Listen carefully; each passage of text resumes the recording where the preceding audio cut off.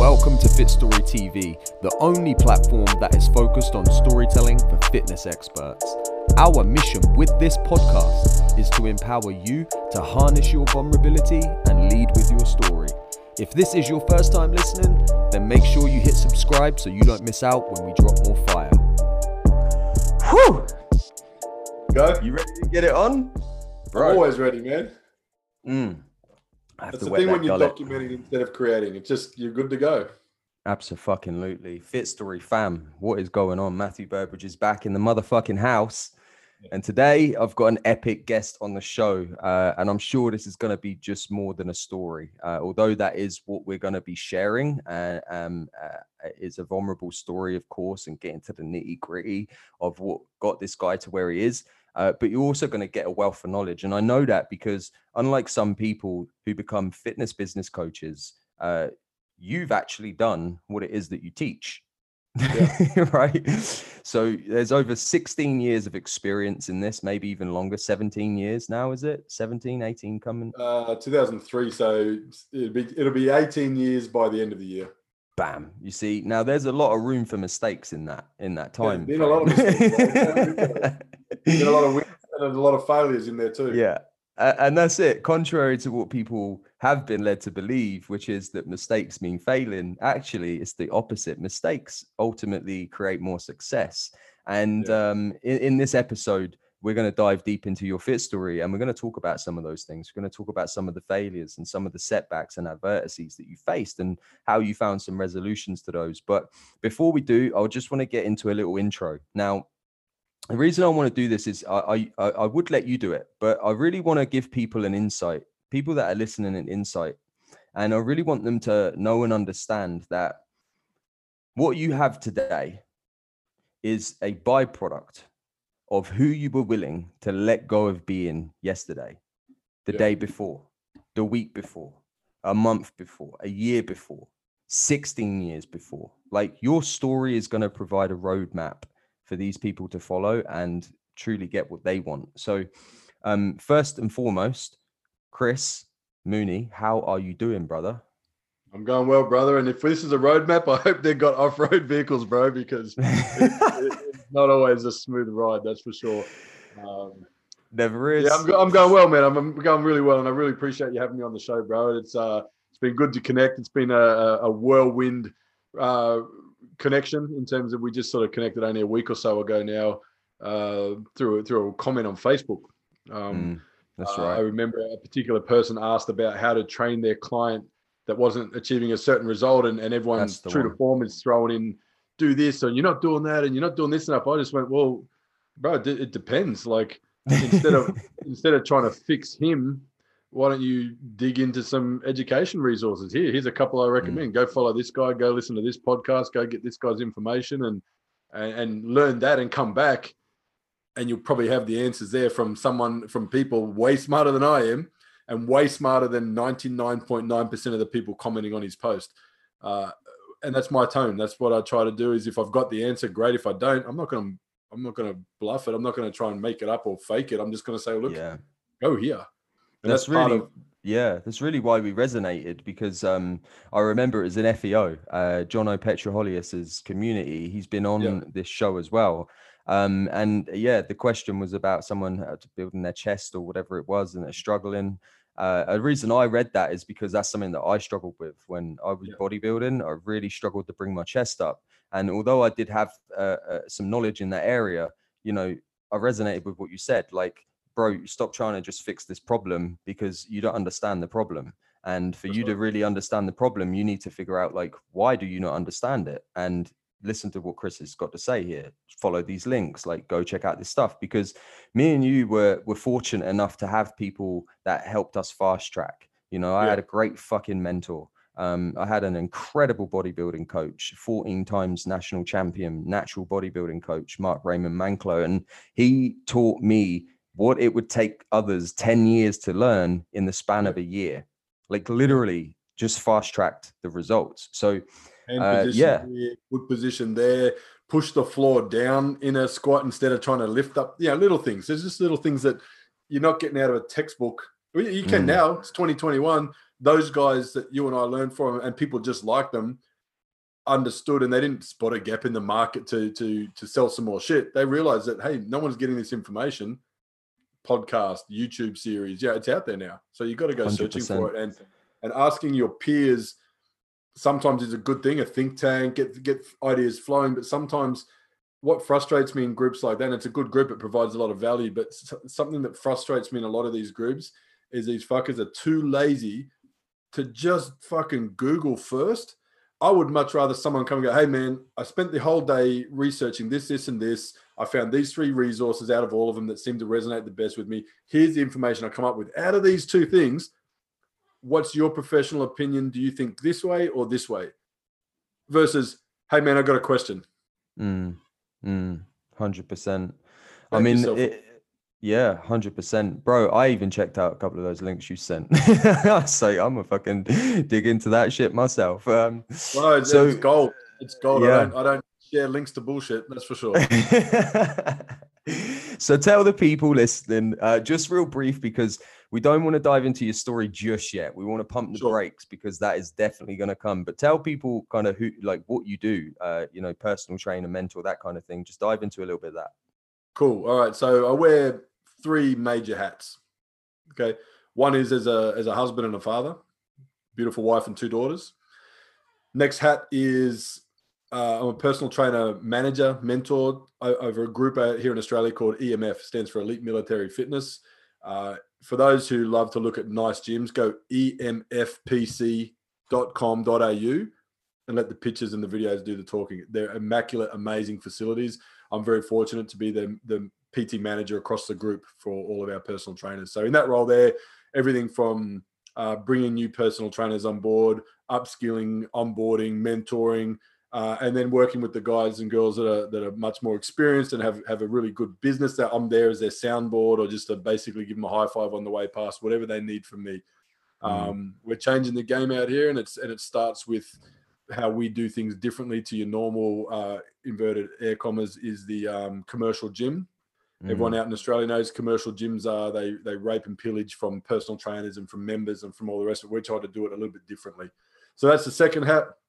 And the third hat is the one that I've, it's something that I unlocked within myself, probably 2016, I'm going to say, was when decided to make the call and make a move. And that is I started my own business, which is called 51 Fit, stands for Fitness Industry Training. The 51 will come back to, I'm sure it's going to pop up in the story. And that's where I mentor and coach personal trainers that aren't part of the EMF group.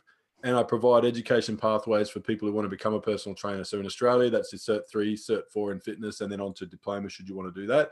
I've partnered with an education provider, or an RTO, we call them out here, and we help people get through the Cert 3, Cert 4 process, just with, as you guys will get to know me through this call, a different outlook. I think it's a very real world understanding of how to be a personal trainer, especially if you're going commercial gym setting. So when my students finish with their Cert 3 and 4, whether they come to an EMF or they go to their own studio, that's not, I have no weighted interest either way. I just want them to come out of it being an amazing personal trainer with their head screwed on right, who understands that your Cert 3 and your Cert 4 are literally opportunities to step onto the field, and then you have to go prove yourself, rather than entering the field like an all-star. Like you've got to do the work still.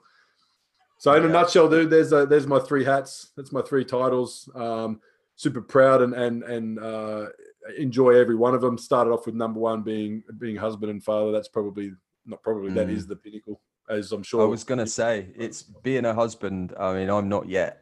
My partner definitely does want to get hitched, but we just had the twins. So I'm a daddy again, but that takes a ton of work in and of itself. It's probably why a lot of people that do go into entrepreneurship then have kids probably quit, because it's a fucking job. Like raising kids, you have to be a leader. You have to level yourself up. You like, that's the only way I could put it. Like I've said this before on podcasts, that people focus a lot on business growth and personal development growth, but not many people really focus and double down on parent growth, like how to be a better leader for the kids. Problem. Yeah, because look at by the way doing the world that, is right now, and it's a massive reflection of the lack of parenting skills. I mean, I'm 42 this year. I have a 20-year-old daughter. So I've been a dad a long time. And we've got a 10-year-old as well. So, you know, most of my entrepreneurial journey, my wins, my losses, my trials, all the rest of it was done as a father, as a young father, while half of my mates were scraping himself off a park bench on a Sunday morning. So, usually I was the one kicking them off there because I was bouncing at the time. But, you know, it's another part of the story. Oh, brilliant. So it's been good. It's definitely part of who I am and how I think. And I know a lot of the PTs I work with do pick up on the dadisms with the way that I speak and the way that I highlight certain things and things I look out for versus just a sales coach or a marketing coach or a whatever coach. Like my thing is, hey, like I do like to take my team under my wing, at the same time give them their own wings. You know what I'm saying? Yeah. I feel you, man. Honestly, parenthood is one of the greatest gifts we could have asked for as well, man. And even in this world right now, even in this crazy climate, it's like when my twins were born, and I remember standing in the labor ward, my partner was pushing and I saw Remy's head come out and I wasn't crying up to that point. I was like, come on, baby, you could do this. Keep breathing. Remy's head comes out and it's like I see her face and all of the room just fades behind me, just falls down, and all of the craziness, the COVID, the bullshit, the negativity, the hate, the dejection, the dismay, all of that stuff just dissolved around me, man. And I just felt like I had energy just shooting through my fingers and through my head and through my toes. And I was like, oh my God, this is fucking incredible, man. And obviously Edie Rose was the same when she popped out 7 minutes later, and it's just, and I felt really the same way ever since their birth about 8-9 days ago. And it is hard. I mean, in this climate, it's hard to build a business. Well, I don't want to say that because that's weak ass language, but generalizing, it is hard when the climate changes. You have to know how to adapt. It's okay to say shit's navigate. It's okay to say things are hard because shit is hard. The difference is this: the process is still simple. The process to succeed in anything in life, business, life, health, it doesn't matter. The process is simple. The effort is not, you know? So I just tell people, process is simple. It's not easy. The process is simple, but it's hard. It can be simple and be hard at the same time. And it's not a problem to say something's hard. I mean, you know, as guys, as men, it's always a case of, you know, oh, this is meant to be easy and you're supposed to show up and you're supposed to do that. And I get it, man. Like I said, I grew up out here in Australia with a relatively strict military dad, you know, Vietnam veteran, all the rest of it. And we grew up in regional towns where, you know, men of this, men of that. And to a large part of that's still a massive part of me, but it's still okay to go, fuck, that was hard. That was a challenge. Yeah. You know? And it is. I mean, coming from an internal dialogue point of view, you caught me out there because, you know, it's like a tough skin on me, you know, because I've been programmed by my mentors to get rid of that weak language. So if you say it's hard, it's going to be hard. So I guess reframing how I said that would be, it's hard out there and it is hard, but you've got to know how to navigate. Once you're aware that it's difficult, like, what are you going to do? Like, how are you going to get around that, you know? That's right. So, bro, I can't wait to dive into this. Let's get into the bones. Let's remove all the meat and get into. And you got a lot of it. So, you know, if you guys could see on the camera right now, Chris is a big dude. Like he's built. So let's go way back. Let's go back to a time in your life when things were way more simple, right? Let's go all the way back. Where did you grow up? What was the town you grew up in? I know you just mentioned a little bit there. Who are the people around you? What are resources you had access to? Like, what were the early days, man? Let's dive into that first. All right, man. Well, here's something that makes my situation a little unique is that by the time I was 12, I'd gone to 5 different schools. Okay, so that's like a school every year and a half. And that was just, my dad was Army, like I said, and I was born in a city called Brisbane. Within 18 months, we lived in a small regional Army town called Puckapunyal in Victoria. Shortly after that, we moved to a suburb of Sydney called Holsworthy. Soon after that, we moved from Holsworthy to Tamworth.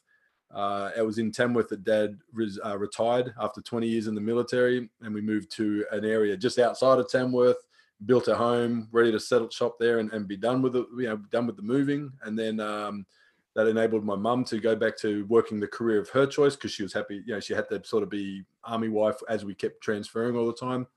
She finally got a job that she loved to do. And then within about 18 months of that job transferred us interstate to another town at which we lived until we built another house. And then we moved out to there. So in terms of where to grow up, almost everywhere. In terms of the resources around us, pretty much just the family and whatever neighbors we managed to get to know for a short period of time. We've got some fond memories, don't get me wrong. We lived in some great little towns, and the fact that most of the kids when we were quite young were army brats as well. So we didn't know any different. Every kid had toy guns and sandbag castles in the backyard and the best army gear to wear on the weekends because it was, hand down from the parents. So yeah, man, I think that's part of what built who I am and how I am. My ability to communicate, my ability to be in a crowd of all different kinds of people. Definitely my ability to handle and take on criticism, confrontation, de-escalate and escalate. Is all part of the package, man. So new environments. I answered some questions for an online for this company they sort of interviewed me recently, and I said to them, apart from communication and resilience and resourcefulness, another great skill you got to learn when you moved around that often was how to fight.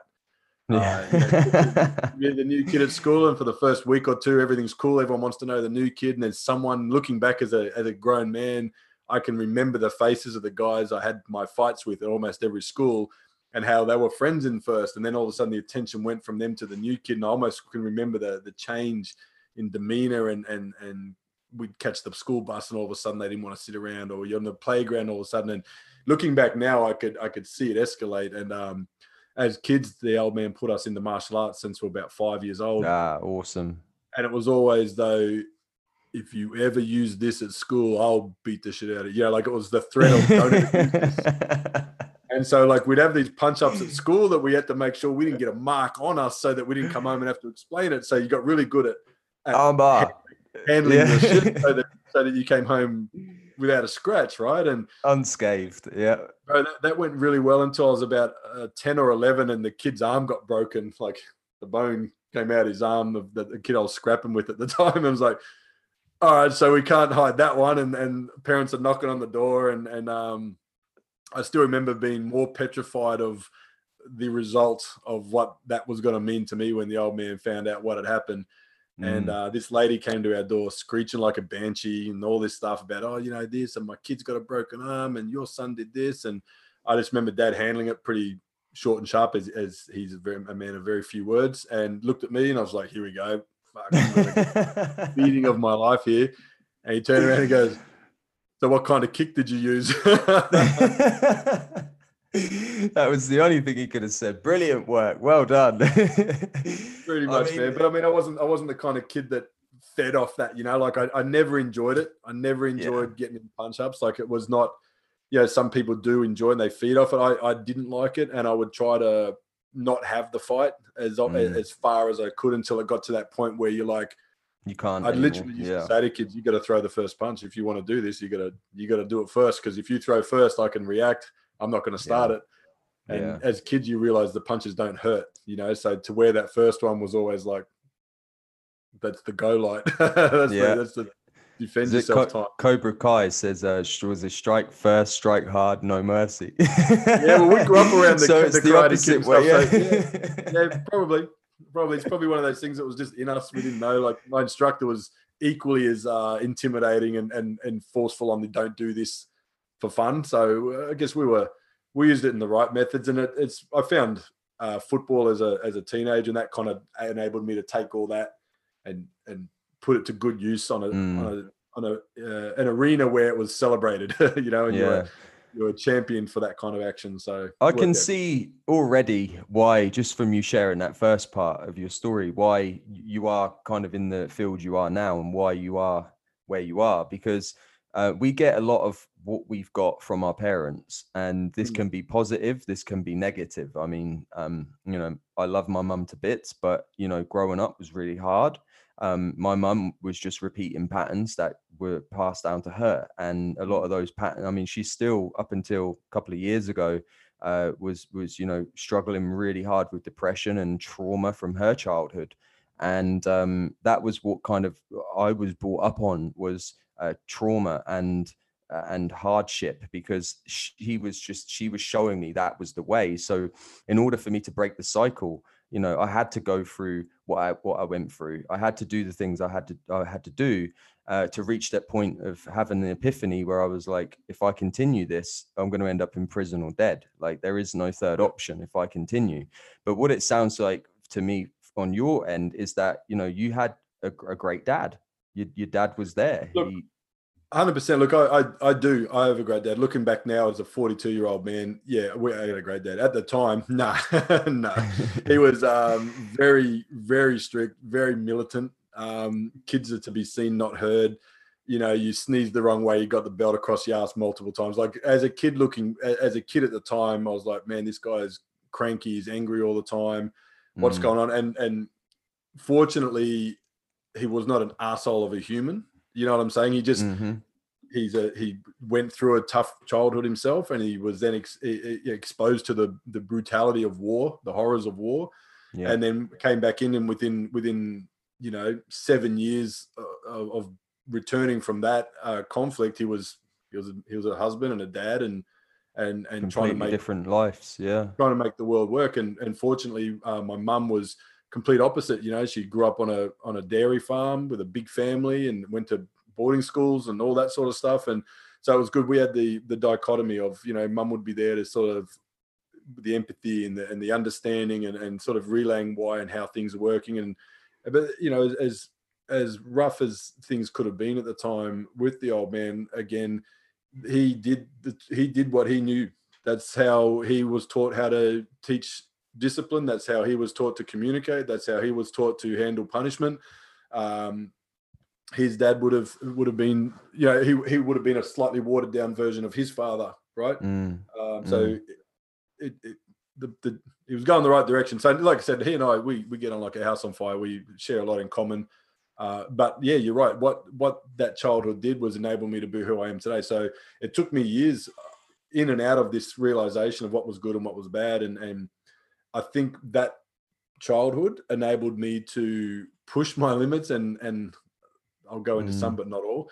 There's some limits that got pushed to the maximum, that the only reason I never got pinched or caught myself in a bad situation where many of my friends did was that discipline, that voice in the back of your head going, don't fuck it up, because don't step the line. Like we grew up around outlaw motorcycle gangs heavily at a period of time, especially my formative years when I was a teenager. Like, it was not unusual to have presidents and sergeant arms of some of the biggest known outlaw clubs in and around our place. And as a big kid, I was 100 kilos by the time I was 16. They're like trying to woo me into it, and the old man would be like, hey, he'll make his decision if he wants to do it, if he doesn't want to do it. And there was no pressure, don't get me wrong. They were just like, how your big brothers would be like, if someone was like, hey, what's up, big guy, you should come hang out with us sometime. And fortunately, I had the old man there, that he was part of him, but he was also his own man. He wasn't going to sign himself over to somebody else. And I had football as well, which was the other thing that sort of kept me on the straight and narrow. So yeah, I think that I made some posts recently that at the time I used to think that these mundane chores and this high level of standards that he would expect from us, like military style cleaning, like you clean your room and there'd be a finger dragged across the top of the door. And if it was dust, it would be, get a couple of swift kicks up the arse and then you have to start again, And at the time I thought, man, none of my friends' dads do this, But now I look back, it wasn't about the kick in the arse and it wasn't about the dust. It was like, if you're going to do something, fucking do it. How you do one thing is how you do all things. The standard you walk past is the standard you accept, right? So boom. Polishing our shoes, man. We were the only kids up until high school that went to school every Monday with polished ass shoes, like shiny ass shoes. And even to today, man, I don't wear leather shoes that require polishing because of it. Because it's a medial task that I hate to do. But if I have a pair of leather shoes, I guarantee they're going to be the most cleanest. They're going to be fucking shiny. Yeah. Well, staying on the subject of like these traits, because it's definitely present, in our adult lives, and definitely present. And then obviously we then, display these in our businesses, and we download them into our clients and all sorts of things. So they have this ripple effect. I think that it's really important for, you know, and this is just on the subject of parenthood, because we touched on it earlier. Like, you know, one of the things that I just truly really want for my daughters is that, you know, me and my partner, by the way, sounds not the same as your mum and dad, but, you know, I'm one character, she's one completely different character. Like, we ain't the same. But congratulations, you humans. Yeah, 100%. Ain't that beautiful? And what I really want for them is I want them to be able to take the best of both, like, each, you know, and that really is a skill in and of itself, because you have to be aware enough to say, like, oh, what thing am I doing now that is destructive in my life that belonged to my mum or belonged to my dad? Identify it. Yeah, 100%. Story again.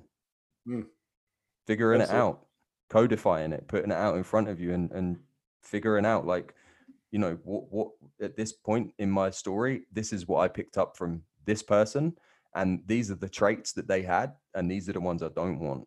So I want catch myself my daughters to really do that. Yeah. I catch myself doing it all the time. A lot less these. I mean, I still presently looking for these things, or I do notice them, but I don't do them as often. But getting snappy or like getting cranky at something that's really not fucking worth getting pissed off about. Yeah. You know what I mean? Whether that's traffic or something the kids have just done, or something that I noticed around the house. I'm like, oh, that's dad. Yeah. You know what I mean? Or that's mum, or that's another role model in my life that passed on something at some particular time that I thought was how it needs to handle. And you know, and the most sobering thing at times is when I look back at my kids and I see them act in a way that is mirroring me, mirroring dad, who mirrored his dad. And you're like, what? Yeah. Now, mind blown. So down the line, how is that even still present? Yeah. And we're aware of this stuff. So what about the families that aren't aware of it, and they're generations deep into this suffering cycle, or this blame cycle, or this winning streak? It doesn't always works the opposite way. Yeah, it works both ways. It works always. That's the thing, though. It's at least being where everyone talks about being present and all the rest of it. It's not all airy fairy shit. It's right there in front of you. It's in your life, and you've got to notice it and record it some way, mentally journal it. Whatever, tattoo it, doesn't matter. There's ways to get on top of it, you know. Absolutely. So, bro, I want to kind of swing it back round. School, football, teenager. Can you, like, just kind of focus in on this period of your life there, and how that, you know, because obviously you were introduced to fitness through that quite young. And how did you stay focused on fitness at that time when you had, you know, external pressures of, you know, motorbike gangs and just general pressures that get in the way when you're growing up and going through your teens into your early 20s? Like, can you recall on some of that? For sure, bro. Like, okay, I've always been a big kid, a little chubby kid, you know. My brother's 2 years older than me, and by the time I was probably 5 or 6, I was already taller and bigger than he was at 7 or 8, you know. I had the big gene. He's not that big. I was always like, I knew I was kind of strong. I liked rugby league, you know. I liked basketball. I didn't mind lifting the wheelbarrow when it was full of wood. Yeah, that was the kind of shit I'd like to do. And I hated running. I did not like to run. During the martial arts days, you know, like push-ups, give me the push-ups, don't get me doing the sit-ups. I hated the sit-ups. So there was certain things I liked and didn't like, but it was always around being active. I guess the old man knew that I was either going to be a big fat kid or I was going to be a big strong kid. So let's try and take the better option here. I got into basketball in like 10 to 13, and basketball was fun. But again, I was getting fouled out before the game had finished. So I had a few concussions as a kid, and mum wouldn't let me play rugby league as I got older. She was worried about, you know, further concussions and injuries and all this sort of stuff. And just happened to be that the town I lived in had an American football team. They had a gridiron team. They had some imports out, and it looked amazing and all the rest of it. So I'm like, hey, mum, gridiron players wear helmets. Maybe I could go play that sport, because if I'm wearing a helmet, they're going to protect my skull more than rugby league would, right? And she's like, seems legit. Go for it. So for the first year or two, I was hanging. I went down. Let's start from the start. I went down, and I was 14, and they said, "Oh, look, we don't have an under 19. We don't have a juniors team. We don't have a kids team. It's men only. We're only got like from 20 years old and above, and we've got American imports, and it's a big deal. I said, oh, and they go, but listen, it's preseason. Why don't you come around, hang out? You can learn the game and, put the pads on. You can run with us. And if you like it, then keep turning up to practice and tell your mates. And maybe we could have a junior team to compete in the junior league, which was in the main city. We could put a team in for next year. And I'm like, yeah, cool, whatever, let's do that. So I think right then was a good point, because all these guys were 10 years older than me. You know what I mean? And they took me aside like, oh, look, this kid's got potential. Like I was 85 kilos at year 10, which is 14, 15. And so I was as heavy as some of the men, but the 85 kilo dudes were way more athletic, faster, fitter, stronger than I was as a 15-year-old at that stage. So my coach pulled me aside and goes, listen, man, you're either going to have to get faster or stronger. And I was like, well, I don't like running, so let's get stronger. So it was also a power lifter, and he took me under his wing, and we'd train every morning before, during school holidays, we'd train every single morning. And then on school days, it would be 3 days a week after school, plus 2 nights a week at football practice. Again, I'm just thinking I'm going to be part of the practice team. Yeah. We played a preseason scrimmage game, and I just did a good job. I had a good game, and I executed well against grown men. So they let me play the rest of the season. And that's pretty much where it went from there, man. It made me re-interested in school, because in Australia, American football is not massive in terms of crowds and sponsors and all that, but everyone that plays it takes it pretty serious. They all go pretty hard on the training and education and all the rest of it. So there was an opportunity they said to you, look, if you do well enough at your age, you could go to the US, you could go to a high school, and you could probably go to a college or something. So I'm like, right, the only way that happens is by going through school. So you asked what helped keep me on the straight and narrow. Was the games were usually away games. The town I lived in, a place called Toowoomba. It's about an hour inland, regional town, I guess, from the main city of Brisbane and Gold Coast. So I would be on weekend road trips with those guys. I'd be in the back seat of a car going to 2-3 hour drive, play a game of football, come back. That's so cool, because that in and of itself is an experience. They're experiences, and people, some people don't get those opportunities. Some people don't get that chance. I was very fortunate. So I had the power lifter who was a coach, had a 6'5", 130 kilo guy he and I were both rookies that year. He's a grown man. I was a kid, but both named Chris. We both hit it off, and I would go on road trips with him most of the time, and Chris McCracken's his name. He's a legend. So he became a role model for me, and most of the team they'd take me under their wing, and I was the kid on the team. And then the next year we had a junior program. We lost every single game. But then the following year, about 6 or 7 of us from that junior team, we couldn't hold the team together. So we went back to the men's team, and we won that year. We lost our first game, won 13 games straight, and won the grand final. So again, those last 3 years of high school, when people are testing their boundaries and they're mixing with the right crowd or the wrong crowd, I had my crowd, man. And every Saturday we were away, and there was probably only 2 months of the year where I wasn't really with those guys. And that was like, the 2 months before preseason would kick off, which is January, February. So yeah, for the most part, man, I had that to sort of fall back on. And because of that, I needed to get fitter and faster and stronger. And from 1995 to the start of 96, I'd 100 and something kilos. I was now over 100 kilos by my senior year of high school. And that was just from being around guys that were bigger, faster, stronger, and me trying to match it. So got to a point where I'm like, man, I kind of like this. And if I don't do anything with this sport over in the US, I want to pursue this side of things, because the grades I was getting in school on the subjects relevant to fitness and training were good. I enjoyed doing it. My friends were asking me about it because I was putting on size and I was moving well. And then my best friend and I at the time, we don't even know where this fucking came from, but we started doing powerlifting through our influences from he had a big brother that did it. I had my role model that did it, my coach. And we just remember at some stage this video cassette just happened to appear in our world. And it might have been dropped off quite simply by his big brother, but no one knows where this video cassette come from. But it was like some Jumanji shit or something. Well, the big brother said he never did it, so we don't know where it came from. But it was Lou Simmons' West Side Barbell and the Russian conjugate method, which is powerlifting style, right? 5x5, yada yada. Mm-hmm. So we watched this video cassette like it was the Bible. We watched it every afternoon. We took notes from it. We literally wrote things down, and we just went and applied it day after day after day after day, and got ridiculously strong for our age. That as I was getting stronger, I was getting slower. So then I had to go and find other ways to use this sort of training to go fast. And that's one of the guys I referenced in that the post we talked about earlier was Joe DeFranco. Yeah. So yeah. I just found that the more I dug into this, the more it opened up to me. So we went and did our certs. We went, he and I, we would bounce up into Toowoomba, the town we're in. So this is now 2003. We've been doing this. We've been in the gym lifting for 6 or so years.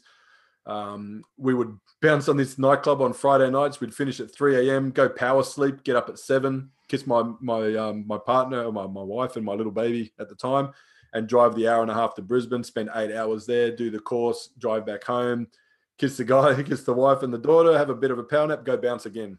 And we did that for 12 weeks, every weekend for 12 weeks until we got our qualification.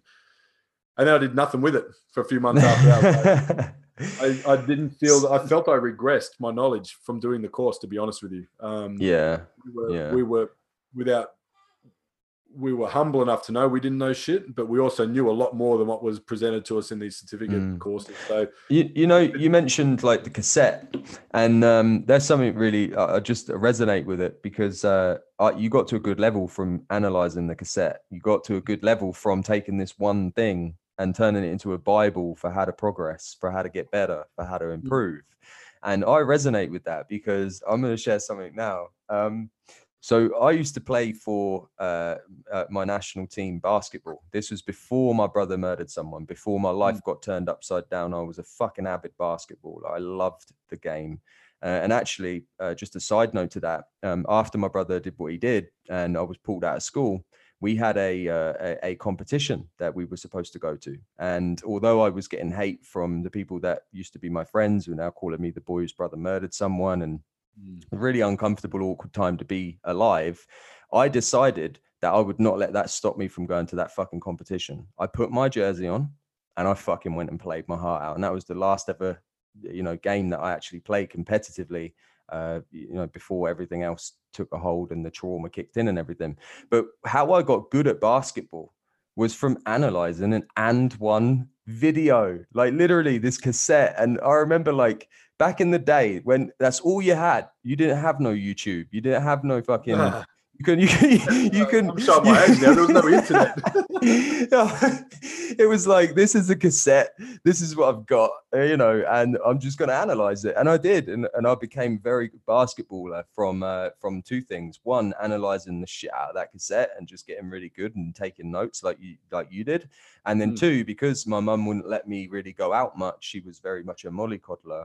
I had to create a basketball court outside the basement flat that we lived. And what my brother did, my other brother, not the one that killed someone, the other brother, he actually made me a basketball hoop out of, and you're going to laugh at this, bro. He made me a basketball hoop out of a trolley, which he stole from a supermarket, and a fucking wheelie bin, like this big bin. And he put the bin there and then put the trolley on top. And every single time that I would throw the ball into the trolley, he would have to like tip it up so that the ball fell back out again. Awesome. Hey, man, zero option mentality. Make it happen. 100%, man. And, I just think that's just one of those things that there's make this relevant to anyone that's listening that may be trying to build a fitness business. Listen, you've got so many resources at your disposal right now. Like, it's almost, if you're struggling, it's almost the reason why people don't succeed in fitness or any industry, but we're going to focus on fitness. It's almost the reason they don't succeed to the level that their potential is because they're bombarded with all this information, and they don't have the attention span to block it out and just go, right, this one thing. Like you said, it was an And One cassette. My basketball was all based on this. It was a 2 video cassette series that I had to hire from the video store, which was the LA Lakers doing drills. Yeah. Back when Magic Johnson was a kid, Kareem Abdul-Jabbar was still playing, they were literally showing how to run layups. It was like 5 minutes of the team doing layups. Then it was 5 minutes of the team doing free throws. Like literally, I'd sit there and watch it. So, I didn't have 3 million basketball videos to look at. Because, what happens now? You watch something and then the next video starts, and before you know it, you're down the rabbit hole. Shiny object syndrome. Yeah. Pick something, fucking go hard on it, So like you did with that, like I did with my stuff, and like many others before us did as well, is like we had limited resources. So that resource was worth a lot more to us than it probably would be in today's environment. 100%. And, I think you're right. This abundance of information and is there, and it's all consuming, man. I mean, it's right in your face. You like from the minute people wake up to when they go to bed, they're just bombarded with this stuff. And I think when you are one of those people that consistently skip between different mentor and different coaches talking about how to build a business, like you probably will get stuck because you need to pick one and just follow their path and follow their process. 100%. So tell me about, they're your only one. It means pick one until you realize they are the one or they're not the one, then cut it and go to the next one. You know, it doesn't 100%. Mean go through hundreds of them, but yeah, and obviously not staying on the path if it's not working. That's right. which is super important also. So tell me about first major conflict, man. What was the first major thing? And try and focus this around your story so far, what you've shared around you being you having this goal of getting better and better and better at your craft and becoming stronger and stronger and stronger and faster and faster and faster. So can you remember like your first major conflict, setback, anything like that happened at that point in your life that just pulled you off track? With regards to fitness, yeah? Yeah, man. Or your process, the journey. So finishing high school was 1996. As I said, it was 2003 by the time I got certified to be a personal trainer.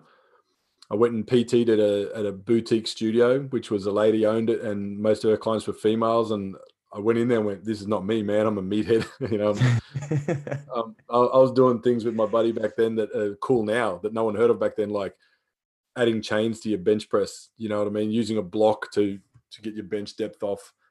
Focus more on different muscle recruitment. You know, flipping tires. Like we're doing weird shit. And then I'm in business attire and a polo shirt, basically listening to Meryl complain about why her neighbor's roses are annoying her. You know, and I was like. Can't do this, man. I would much rather. I was doing the PT. I wanted to become a PT because it's what I was enjoying, but I also thought I could earn the same money I'm earning bouncing without having to go through the role of a bouncer in a country town where people love to get drunk and fight bouncers. So I went there. I was like, man, I will take 3 a.m. in the middle of winter on Fibber McGee's Irish pub over this any day. I'm done with it. PT is not what I thought it would be. At the same time, I'm like, it's been 30 seconds. So I hadn't written it off completely, just that role wasn't for me. So then one of the bar managers at the place I worked, he said, oh, you're a personal trainer? I said, yeah. Like, cool, if you want to claim. Yeah, I'm a PT. And he goes, good, I want to join the police force. Here's my list of shit I need to do. I can't do any of it. Can you train me? I'm like, yeah, okay, well, I don't have a gym. And he goes, all right, what do you want to do? And I said, leave it with me. And I drove home. I saw a little kids playground not far from where I lived. I went, fuck, that'll work.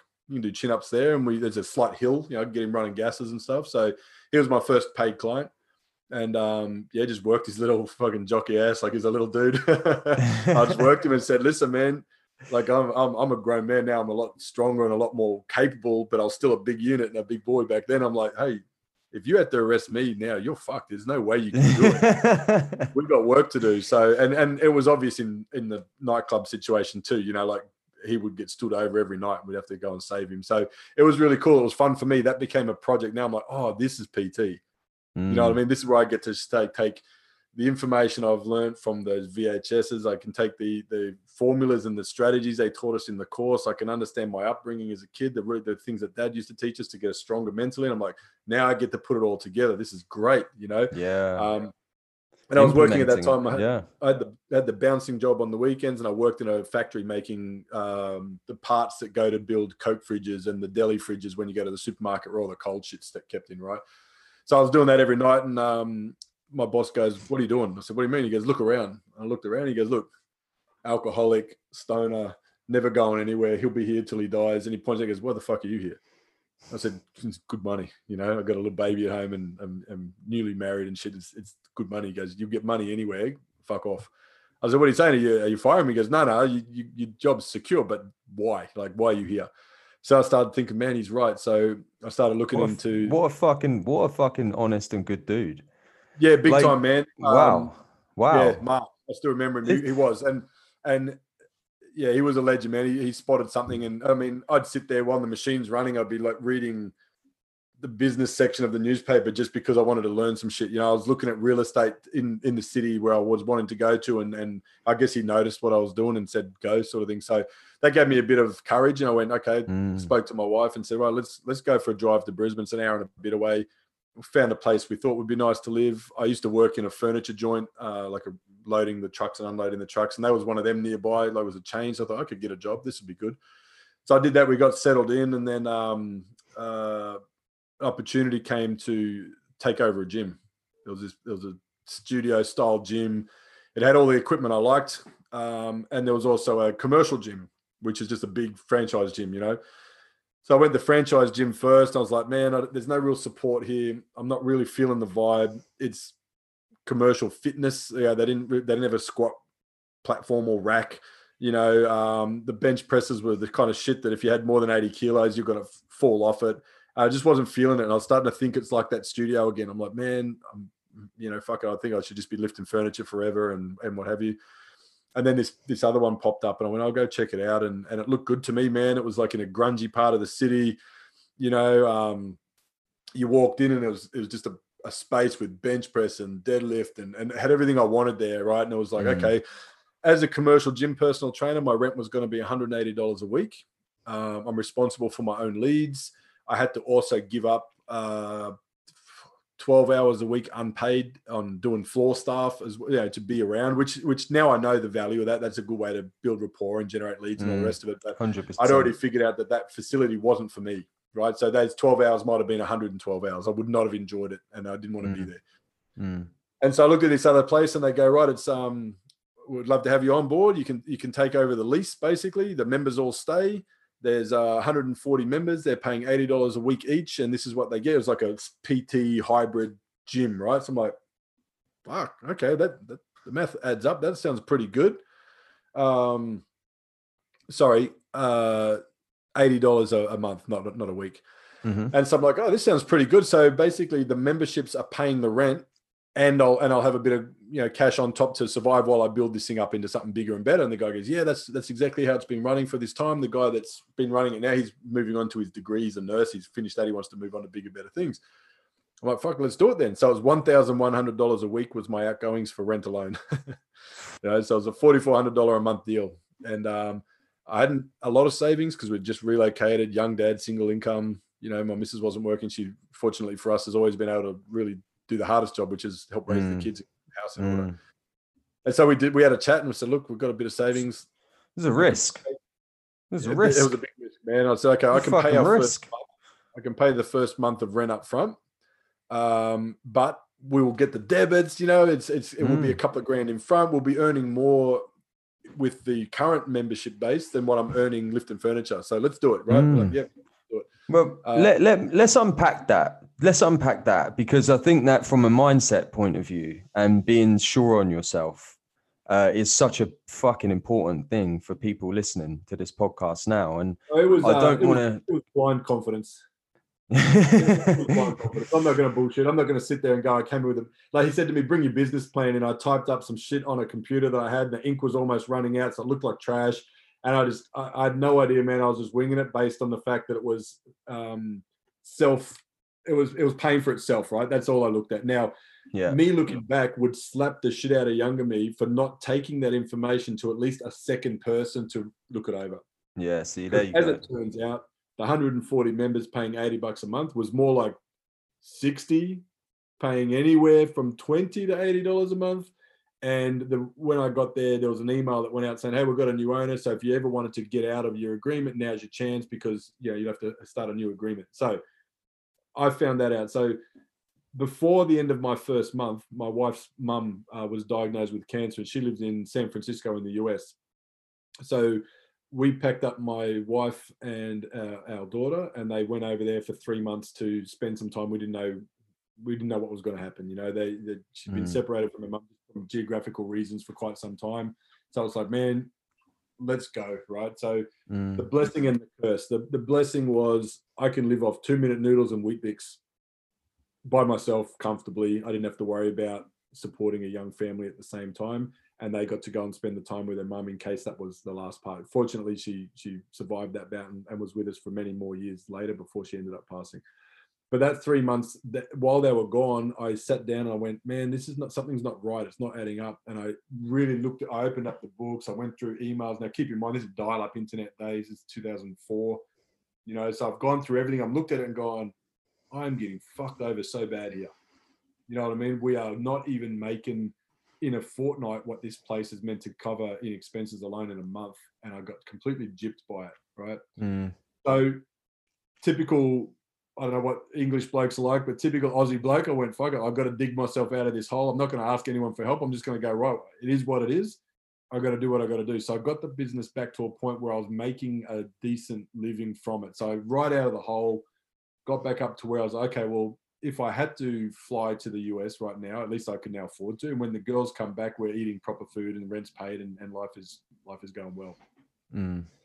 Anyway, then some things started falling apart in the facility, and the guy had the hide to want me to pay for things that were clearly, 10, 15, 20 years old damage. And that's why I kind of, the straw that broke the camel's back. And I was venting to one of the PTs and he goes, fuck it, let's go open our own. I said, I can't, I'm on a 3-by-3 year lease. I can't get out of this. And one of my clients was a barrister, the QC, the ones that wear the wig and stuff. And I vented to her and she's like, oh, he has got you, you could probably buy your way out or you could find a way out, but best is to just knuckle down and make it work. And then she looked at me, she goes, or you could probably try and negotiate with him and get out of it. And she knew my background, and then we had some deep conversations. And I went, right, I'm 23 at the time, thereabouts. I'm like, right, I've never been in trouble with the law. I've got no criminal record. I've got a pretty stable life right now, and I could get character references easily. If I bash this guy, if I really bashed him, what do you think worst case scenario would be? And she goes, well, if he stayed alive, you'd probably get 3 months in jail. I'm like, okay. So I called a meeting with the guy and I said, listen, here's all the evidence. Here's all the paperwork. Here's the bank statements. Here's everywhere that I feel that you've fucked me over. And he had this little grin on his face like, welcome to business, Chris. It's a hard lesson, but I'm willing to mentor you out of it. Here's what I'm willing to do. And I just looked at him and went, so you're acknowledging you knew about it? And he goes, well, I didn't know it was that deep, but yeah, I guess you didn't ask questions, so I didn't have to provide answers. Fuck. I said, here's what we're going to do. We're going to terminate this lease right here, right now. I'm walking. And he goes, you can't. You're on a 3-year lease. I said, yeah, well, I got legal advice.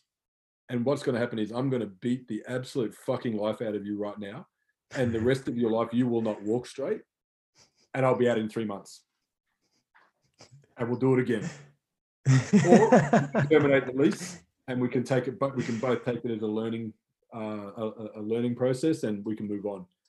And he just looked at me and he goes, you're not serious, are you? Let's find out. Anyway, so I let him sleep on it. And the next night we turned up and he had the paperwork all there and he just tore it up in front of me and he goes, all right, grab your stuff. We'll call it quits. Sorted, done. So within about 2 months, we'd moved into our second facility and that was a much better vibe, much better atmosphere to be. The girls were back from overseas. My business partner and I were doing quite well. However, I got to a point there where I'm just like, man, you know what? I don't know enough, man. I've got to sit here and say, I don't know enough to make this business more than a job. It just feels like I've created a job.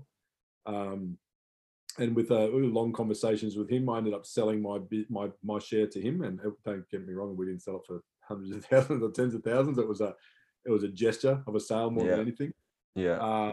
What it did though, what it didn't provide me in money in the sale, it gave me back time with my wife and my daughter, who I'd only see for fleeting moments on a Sunday. So I'd work all day, Monday to Saturday, and nights bouncing to make ends meet, to make it all work. But the biggest thing was, man, having that realization that the reason I'm not being able to do what I want this place to do is I just don't fucking know. I don't know those things. I didn't have a sales process. I didn't have an onboarding process. I didn't have anything other than a flyer and my feet walking around the town generating leads. And I did okay with that. I built a business and made an income from it. But so the biggest challenge there was taking that big hit to your ego as a young bloke going, fuck, this is the second place in 2 years I have to write off as a loss, mentally and who I am. Meanwhile, I'm a competitive athlete. I love winning, so I'm like, fuck, what am I going to do? So I ended up going back to the commercial gym that I stepped away from as a trainer and went back and worked for them in a membership sales / club manager role. Brilliant. That was like lights on moment, bro. They're all the skills I needed to succeed that I didn't have. They were all taught to me there.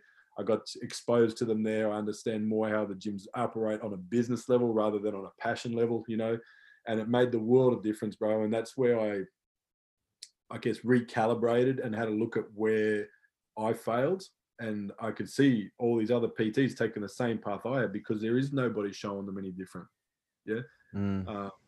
Full circle, come back around, and I'm always in the background PTing my friends. I got football guys from interstate because I was competing at a high level and had a bit of a reputation for my position and what I could do. So guys would always say, "Hey man, what do you do for your training? What do you do?" So I'd sell packages. Again, this is not like it is today with online. It's like I would literally create a Word document. I'd save it as a PDF. I'd email it down to them. I'd jump on the phone. I'd explain it over the phone. You know what I'm saying? And take a photocopy down at the newsagent, and they'd email or mail it back to me. And, it was... Bro, this is resonating so hard, man, because basically I learned a lot of my sales experience from the same role. I worked for Fitness First. This was back in the day when they were successful and they had hundreds of clubs all around the world. And I worked at this club called... We were their main competitor out here. Oh, shit. It was no competition because you didn't have me there. You see, if I was there, if I was in there, then you would have been in trouble. But hey, no, 380 memberships a month on average, our team was pulling.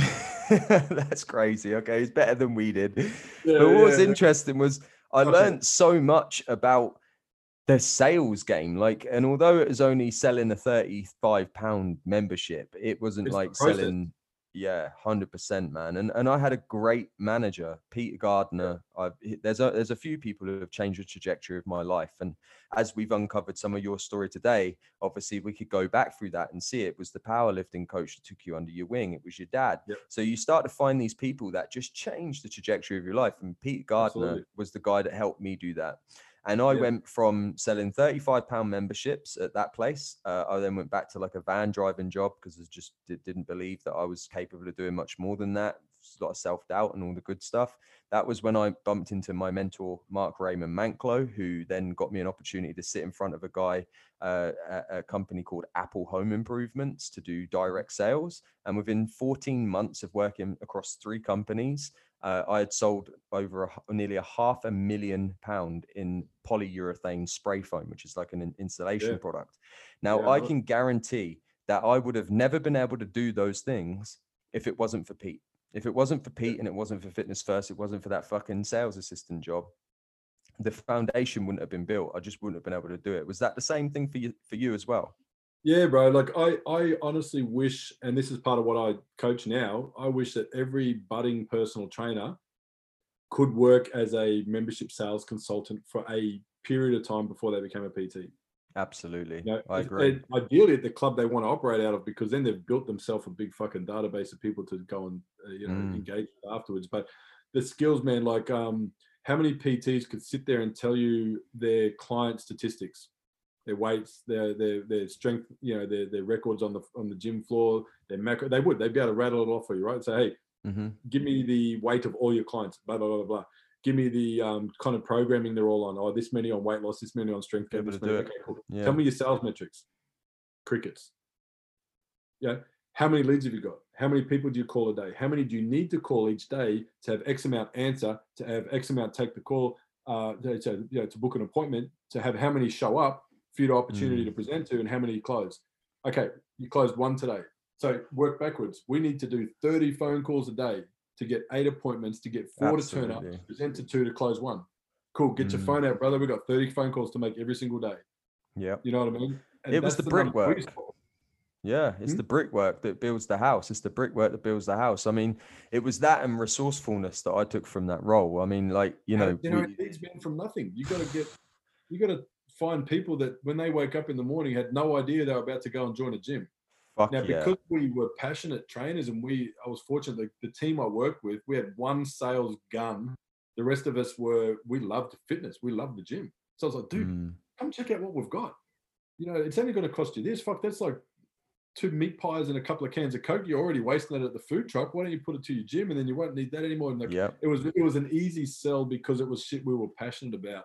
But it wasn't about the product, man. What got me off on it was the strategy, the process. Like there's an actual formula, rather than me just doing what I was doing with my business, was trying to sell from passion. Yeah. Right? I knew that wasn't working. That only takes me so far. I needed to have a system that can be replicated. We can measure it, we can record it, we can find out where it works. Now, again, my background is American football. It's not a free-flowing sport like rugby or soccer where the goal is to score and you've got your athletes just moving. It's strategic. You go here, he goes here, this guy goes here. We watch it back on the film. Why didn't it work? Because you only went here instead of here, and he only went there. So, okay, repeat it. Bang, bang, bang. Now it works. We can go get a result. That's how my brain was working after years of playing American sport in the way that they were coaching. So I made that connection that I need process. Once I've got a clear, structured process, then I get to, this is what I always call it, right? Most PTs struggle with confidence, believe it or not, right? They don't have a lot of self-confidence. Half the reason that's why people get into PT and athletics and stuff, because they're trying to find something to replace that gap or to hide that insecurity, right? So a lot of PTs struggle. That's not to say they don't have an ego. They just struggle with pure confidence, right? And the things they struggle with the confidence because they haven't done it enough to be confident in that particular thing. So talking about generating leads, they struggle. I'm not confident to talk to people on the gym floor. It's because you haven't done it enough. Yeah. If you've done it 100 times, you'll develop this confidence because you had the discipline to execute on it 100 times.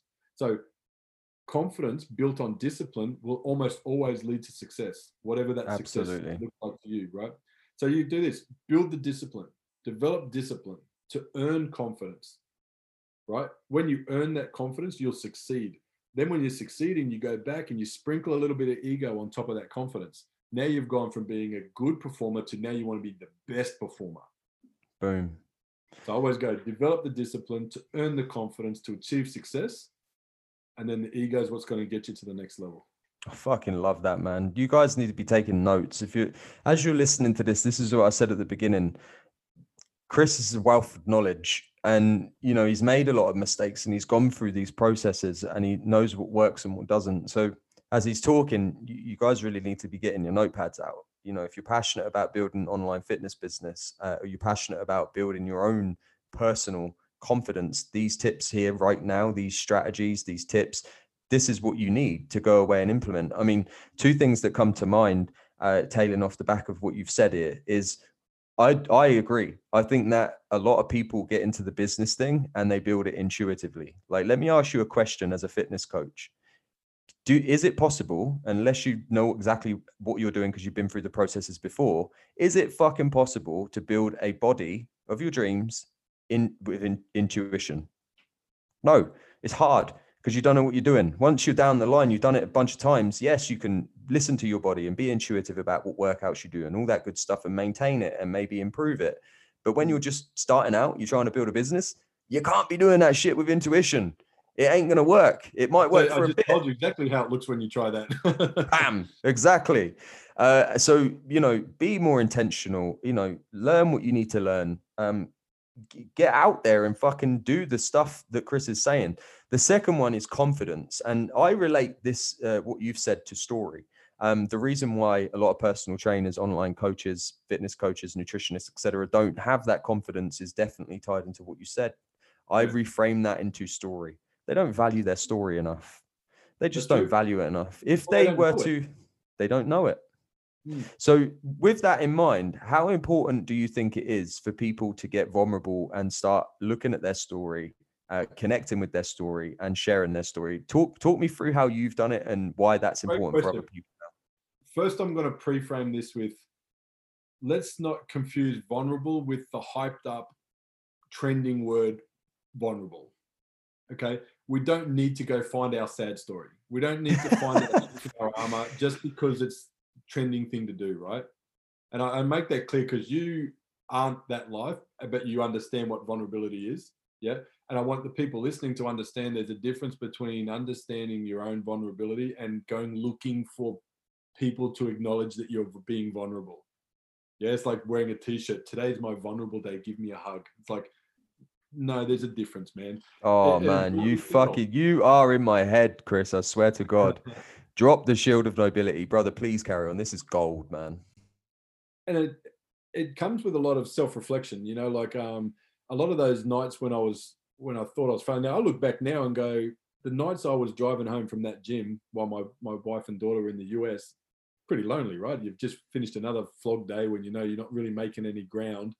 You drive home through traffic at 8 o'clock at night. There shouldn't be traffic at 8 o'clock at night, but there is because of the part of the city I was in. Get home to an empty house, 2-minute noodles and whatever leftover meat I had from the night before that I cooked enough of to, get through the week. Whatever. It's quite lonely. It's quite sad. But I didn't look at it that way. You know what I'm saying? Like another step closer to them coming home or another step closer to having a win. I look back now and I think, man, considering the shit heap of a business that they left me that first one, and my rent alone was $1,100 per week, not including living expenses and all the rest of it, man, I made it work. And I looked at, I was charging $20 and $40 a session. So, bro, do the math. I was grinding and I was working hard. I just wish that there was a tap on the shoulder back then and saying, "Oh, just take a step back and have a look at where you're at right now." Not a look how far you've come and give yourself no, not that. It's just more like hey, you're like this. And for those listening, my hand's in front of my face. That like you can't see past this perceived wall. Yeah. I look back now and I'm like, I would love to give that dude a tap on the shoulder and go, "Hey man, you're in a rough situation, but fuck, you've generated $1,100 plus each week in personal training in your first 12 months as an actual personal trainer." Yeah. Without a commercial gym flow of members. This is me hustling in an area that you got to keep in mind. This gym that I had next door was a swingers club on Thursday, Fridays, and Saturdays. 2 doors up was an alcohol and drug drop-in center for homeless people. This was not a nice part of town, man. It was a convenient pass-through, so all the clients that would go there had good businesses and good corporate jobs. It was a convenient spot for them to pull in through on their way to their big jobs, right? But it was not. I was not generating leads doing my walking the street, putting flyers in letterboxes, which I tried for the first few months. I'd have to drive my car 20 to 30 minutes away and letterbox drop from there and hope they were the people who would drive past my shit on the way to work. So you talk about being vulnerable, man. For me, that was in those car drives from my house to the gym at 4:30, 5 o'clock in the morning. They were in those car drives back home again at 8 o'clock at night, trying to bust it to get home in time to see the little one before she'd go to sleep. You're in that car and I very rarely would I be listening to music. I'd just be in my head. Sometimes it would be, fuck this, fuck that. Other times it'd be like, all right, get it straight. What are we going to do? Other times it'd be like, plan, formulate, let's go, and it's just the way. There's always an opportunity for you to get vulnerable and to have a look inside yourself of what's going on. You don't necessarily have to project it out to the world. It took me a 100%. While to understand law of attraction, and I'm talking like the last 4 or 5 years that I actually took a better look at it and understood. Now, the language I guess that I was using back then was, fuck, this is tough. Oh my God, how am I going to do this? Oh, fucking hell, I just lost another couple of clients, but that means I'm doing okay, but I'm below what I need to be at. I was always throwing the negative vibe out there, and I'd try and throw the negative vibe out to overcome it. You know what I'm saying? This is the problem. This is what I'm facing. Fuck. And then I'd try and figure out a way around it. Now, when you start to work out the law of attraction, and how all that stuff works, I'm still a student of it. Don't get me wrong. I don't know it exactly, but I understand it a great deal better than I did. Now I don't have those when I'm talking to myself driving or when I'm inside my own head. I try to reframe it in a much more useful way. I don't necessarily need to do it in a positive way, just a more useful way. What's the situation? What's the most useful thing I can take out of this situation? And then try to figure, okay, what's my move on that? What do I want to happen? What do I exactly? Because by doing that, you manifest, what is that you're asking for. So you stay in that, sticky, vulnerable place and, try and seek it out in that way. Is probably going to stay around you and it's going to manifest in the physical realm, the same, how you're talking to yourself and how you're seeing yourself in your mind. All of a sudden you're getting stuck in shitty traffic. You know what I mean? Free flowing traffic. Oh, it's not so bad. It could be walking. It could be raining. It's not so bad. Traffic flows. Yeah. Yeah. So you check yourself out. You'll notice something similar. One of the things that really helped me open up to this about 3 years ago was I went on the same discovery a lot of people listening to this would be going. I want to go and research winners.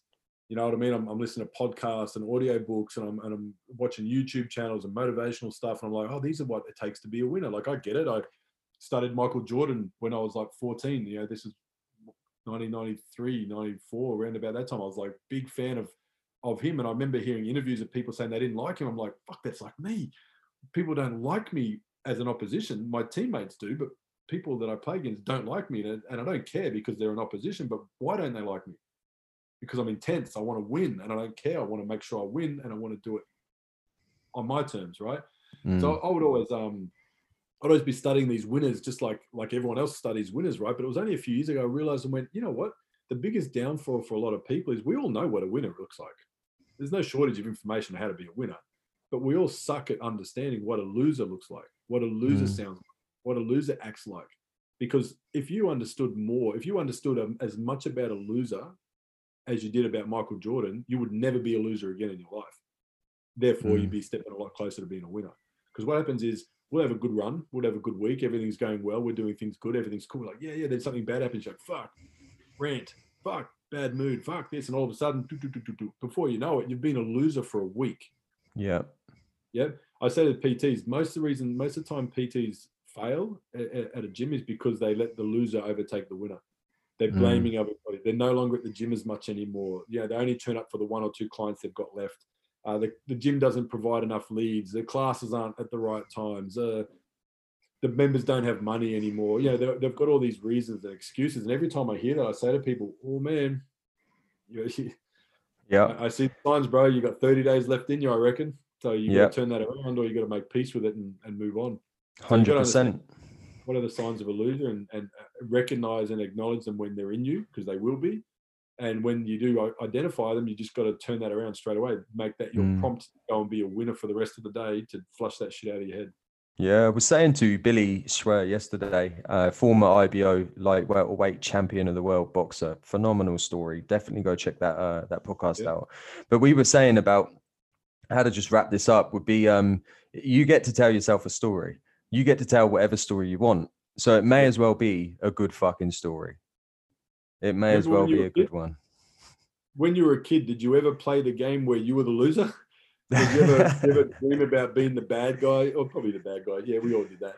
But did you ever pretend you were the guy that got shot out of the high building and fell all the way to the ground? No, fuck no. You're the hero, or if you're not the hero, you're the villain who's the hero of the bad guys. Exactly. So why do we stop doing that as we get older? Why do we stop thinking we can be whoever the fuck we want to be, and we settle for this? A buzzword right now is the narrative that's out there. Why do we do that? Why do we let someone else's insecurity that got into our head at some stage in our development overtake our thoughts about who we used to think we wanted to be? Yeah. And tying into that then, I want to talk about your identity before we wrap this show up, bro. I've enjoyed every second of this. This is fire. And I think this is going to be tremendous value for people listening. But to tie into what we were just talking about, identity, your old identity, looking back at your old identity, at who you've been over the years, what kind of things do you think shifted that helped you step into this new identity that you are today? Can you get specific maybe on a couple of character traits or values that you have, or examples, anything like that? Yeah, man. Like if we're talking along those paths, I mean, growing up with a dad that I had, it was always like I guess some sort of inferiority complex, never quite got it right. You're never quite sure if you're going to get told off about the job being done the right way or not, and that's cool. Like I said at the start of the show, I made my peace with that and completely moved on and understand where and why that was going on. But then I went into a football team where I was a kid with grown men. So I was always like, I'm not the biggest, I'm not the strongest, It wasn't until I was sat back one day and I was looking at photos and football footage. I'm like, fuck, you're a big man. And I don't mean that in a physical sense or whatever. I'm like, you command a presence and you're getting the job done, and you're an alpha in your community. Like, at what point are you going to acknowledge that what other people are acknowledging? At what point do you have to sit back and go, I'm no longer the kid that's getting told off by a cranky dad. I'm no longer the little pup in the team that's trying to live up to the big boys. Like I am the big boy. Yeah, and at some point I had to acknowledge that, and believe it or not, it probably wasn't really and clearly into my early 30s where I had that moment and sat back and went, and keep in mind, by this stage, I'm a dad for 10 years. I'm a father. You know what I mean? I am that role model for somebody else. And it took me a while to sit back and go, righto, cool. And there was a shift.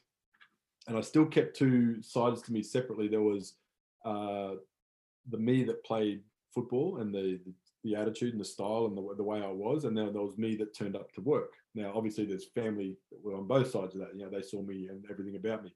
Two different hats I'd wear there. And it wasn't until about 4 or 5 years ago, I went, why can't I bring what's made me successful on the football field into my business world? Why do I feel they have to be two different humans? Yeah. So on the football field, we have a task, goal orientated. The goal is to win by doing these things, right? It's very simple. It's a very simple concept. We either achieved the goal or we didn't achieve the goal. And I would communicate that accordingly to my teammates.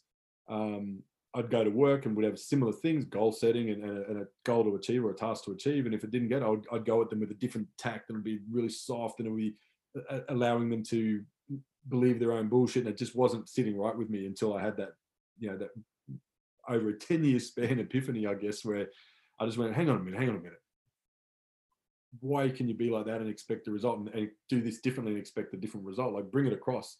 And a friend, ex-teammate, confidant at the time, he played for the team that was my nemesis team. We had the most brutal there was a game once that almost turned into an all-in brawl at a takeaway after the game, except it was just me against the whole team. I'm not saying I could have taken them, they would have destroyed me, but my ego, my confidence allowed me to be the alpha in that situation, and I somehow got away with it.